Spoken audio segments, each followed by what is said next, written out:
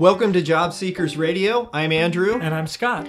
This production is meant to provide you meaningful support to find great careers faster, whether you're working or not. Today on Job Seekers Radio, we're talking about how to prepare for college graduation, after college that is, or any graduation experience, I suppose. And what do I do now? Our prior episode, we talked about the choices that we might make, and this sort of relates to that. We're sort of addressing those who think they have a career path or they know basically what they want to do, but they don't know how to take the first steps, or maybe there are too many steps to choose from, but how do I make these kinds of decisions? And there are probably as many different ideas on how to address this as there are people you can talk to, which is kind of the point. Well, we recognize that the people listening to this may be in school. They have obligations to fulfill there. They have term papers and finals to prepare for and all those things, the responsibilities of school. Having time or margin to actually participate in these activities is really important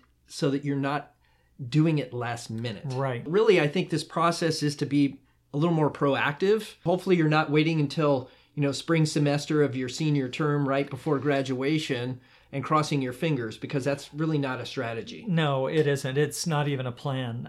But it's what a lot of us do. We think we know what we're going to do, and we just wait till the moment to strike, and we jump, and we realize we're not landing where we thought we would. So there are a whole lot of things that we can do to prepare for that graduation, whether that graduation is finishing a training program and jumping into a career. It could be, and that could be within a company. It could be the actual university degree, whatever that looks like. The idea is getting out into the world before you graduate and finding out the specifics about this. One of the first things that people talk about is internships. There are a number of internships out there. Some are paid, many are not. And that's something you're going to want to consider. If you're in a situation where you need an income, an unpaid internship may be an option if you plan it well. It's going to add a little pressure. It's all good. Just be prepared for that. Many states actually have written laws that may prevent or preclude people from hiring unpaid interns. So in a lot of states, it's going to vary on where you're at, but you may be able to get a paid internship most of the time. It didn't used to be that way. That's great. But the other thing to consider is full-time employment, is that you may be in school now and you may be able to get full-time employment at your intended target company. There's also ideas that you may be able to get on-campus employment if you haven't explored that already. The idea that you get to work in your industry, at least on the academic side of your industry, before you get out into the real world. These are all good opportunities to be employed, having most, if not all, of the same responsibilities and deliverables that you're going to need in the outside world. Mm-hmm. I would recommend doing as much as your time and ability allows. Some people can really drive themselves. I have known people who had a full-time job, a part-time job, and went to school full-time and thrive because that's just where they get their energy. There are others that tried that and failed at everything, so they brought themselves back to just their academic career and they started thriving again. Whatever your style is, whatever works for you, that's what you should be doing. But you've got to start doing things that are going to lead you in the direction of a career, and that starts a lot of times with this kind of networking for internships or other kinds of extracurricular work. You also may identify a handful of temporary agencies that interact with the companies you're interested in working for, or even in the industry that you're interested in, there may be agencies that actually specialize in those kind of industries. So that's something to think about or consider when you're going through this process. Also, if you know people who do contract work in the industry that you would be interested in, you may be able to help them in such a way that you start getting experience you want. And there's very little investment that you need to make, and you often don't have to commit to long-term deliverables. Well, and it may not be that you're actually doing the work you'd be interested in doing, but you're in the company, you're interacting with people, you get to see from the inside, Exactly. How does this really work? Yep. What sort of conversations are having? What problems do I typically see in the marketplace that I might be able to solve so that I know, okay, I see where I fit? Because I think for people coming out of college, they don't always see where do I fit. I just don't know. Yeah. And so by getting in there and actually doing an internship or part-time job or even volunteering, I've seen people volunteer to do work for free, pro bono, maybe, depending on how much margin you have in your schedule, of course. And that has led to something. You bring that point up, and I think about somebody that I spoke with fairly recently. He's very interested in social activism, but social activists don't get paid for their work in most cases. It's usually something that there's some kind of grassroots effort that is starting and people get involved because they're passionate about it. But he wants to do more of that, but he needs to make money doing it. So this is one of those things where the networking is really going to pay off in the long term, but he admits he may need to take a job to at least pay the bills while he pursues that. It's kind of a balancing act for him. What I think is his talent is being mindful of the opportunities as they arise. So he's been able to tap into things that help him. He knows his passion is still there. So how does he keep doing that? Well, that's probably 80% of the solution is knowing what you're passionate about and going out and doing the hard work of networking and identifying people and taking time out of your school schedule, your work schedule, and all these different things to actually do the hand-to-hand combat that is job search is a lot easier when you're chasing something that matters to you. If you're the type to read the news, for example, or certain publications where they're talking about the things that you do get passionate about, that you're considering for a career, they are usually in these stories going to mention organizations that are active in it. That's a good starting point to do research on the companies that are doing what you want to do. And company, I use that in a very general sense. It doesn't have to be a capitalist organization. It could be a social organization. But whatever that company is, they're doing what you want to do.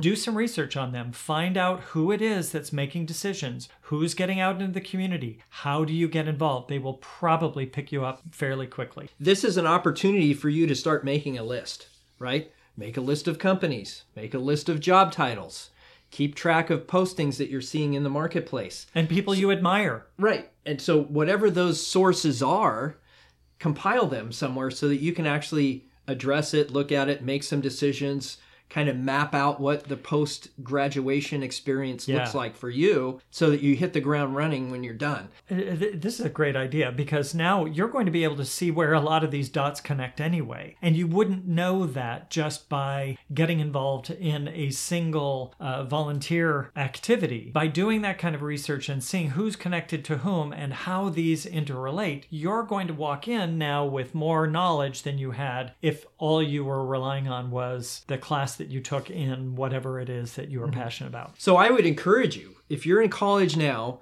get yourself a LinkedIn profile. Start cataloging the experiences you're undergoing in some of your college projects, some of the volunteering stuff you're doing on campus. If you're doing work study, talk about the work study programs you're in. Start documenting some of this stuff so that when you get to the point that you want to share that with other people, then you have it. You have it somewhere. LinkedIn is also a good resource as a search engine.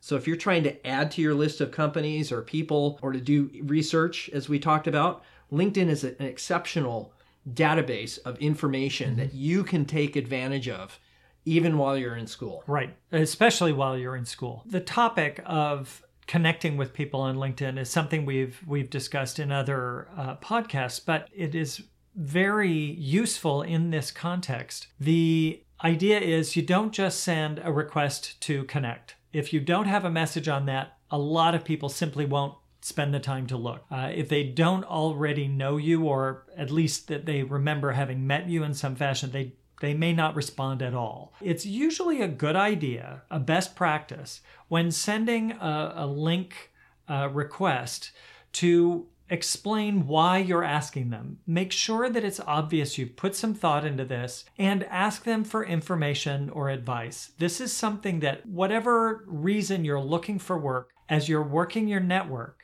if you ask somebody if they have a job, they generally won't. But if you ask them for information or advice about your area of interest, many people will give you at least the advice if they don't have specific information. So here's your opportunity. As you've done this research, you find people, whether it's in the news or somewhere else, that they seem to be dialed into what you want to do. Ask them to connect, but tell them why. Tell them what you've already been working on, and then ask them for information and advice, and the chances are pretty good you'll get a response. Absolutely. We'll leave links in the show notes that go over all those topics, including a series that we've done on the anatomy of a networking conversation. We've also converted that into an ebook for you to download on the website. Just go to jobseekersradio.com. You'll see plenty of links there to access that information. But I think that the moral of that story is there's always somebody to talk to. Absolutely. And we can either stay in our little bubble of school and party and learn and do whatever, but we can also take a chance and reach out to people we don't know, even though it may be uncomfortable, to have a conversation, to learn something, as Cleon so eloquently tells us, right? I'm just looking to learn something and have fun. There is a lot to be said about leaving your comfort zone, and there are a whole bunch of quotes out there that I'm not even going to try to reiterate. But if getting out there is not your thing, it's not your style preference, you would much rather stay reactive. There's nothing wrong with being reactive. It's just not going to work as quickly. And if you're about to graduate, you probably don't have the time. You're going to need to push yourself to reach out. And for those for whom getting out of the comfort zone comes more easily, or this is already something you've practiced and you get excited about, good for you. Don't beat yourself up over whatever position you're in, but do get out there. Be the person who makes the first movement on this. There's always someone out there that you can talk to, whether that's in your location, if it's somebody, say, in another country, but who is really well versed on it. They will have something of interest to you. So don't hesitate to reach out. I would suggest that if you're young and you're just coming out of college and you don't have a lot of constraints, that you should not put constraints on your search. And a lot of times, unless there's, of course there's things that come up where you have to be close to family. I get all that. So you may have some non-negotiable constraints. I get it. But if you don't constrain anything, okay? Until you know exactly what you want to do, keep geography open. Be willing to relocate anywhere for the right opportunity. And if you think you have some kind of restriction within your realm of responsibilities, talk to the people involved, because you may not be as restricted as you think. It could be in your head. When you're planning this thing out, and if I'm looking at the time horizon and I've got 18 months till graduation or even 6 months to graduation, I'm keeping my field of vision open, right? So that I'm considering jobs anywhere. I'm considering most any title, any company, until I know exactly what it is I want. This brings up a point to me that what we're dealing with is change management. The primary concern when facing change is there's a process you can go through. There are a whole bunch of different theories out there and the different stages you go through. The one that I've been working with most recently is a methodology on how to actually embrace and implement change.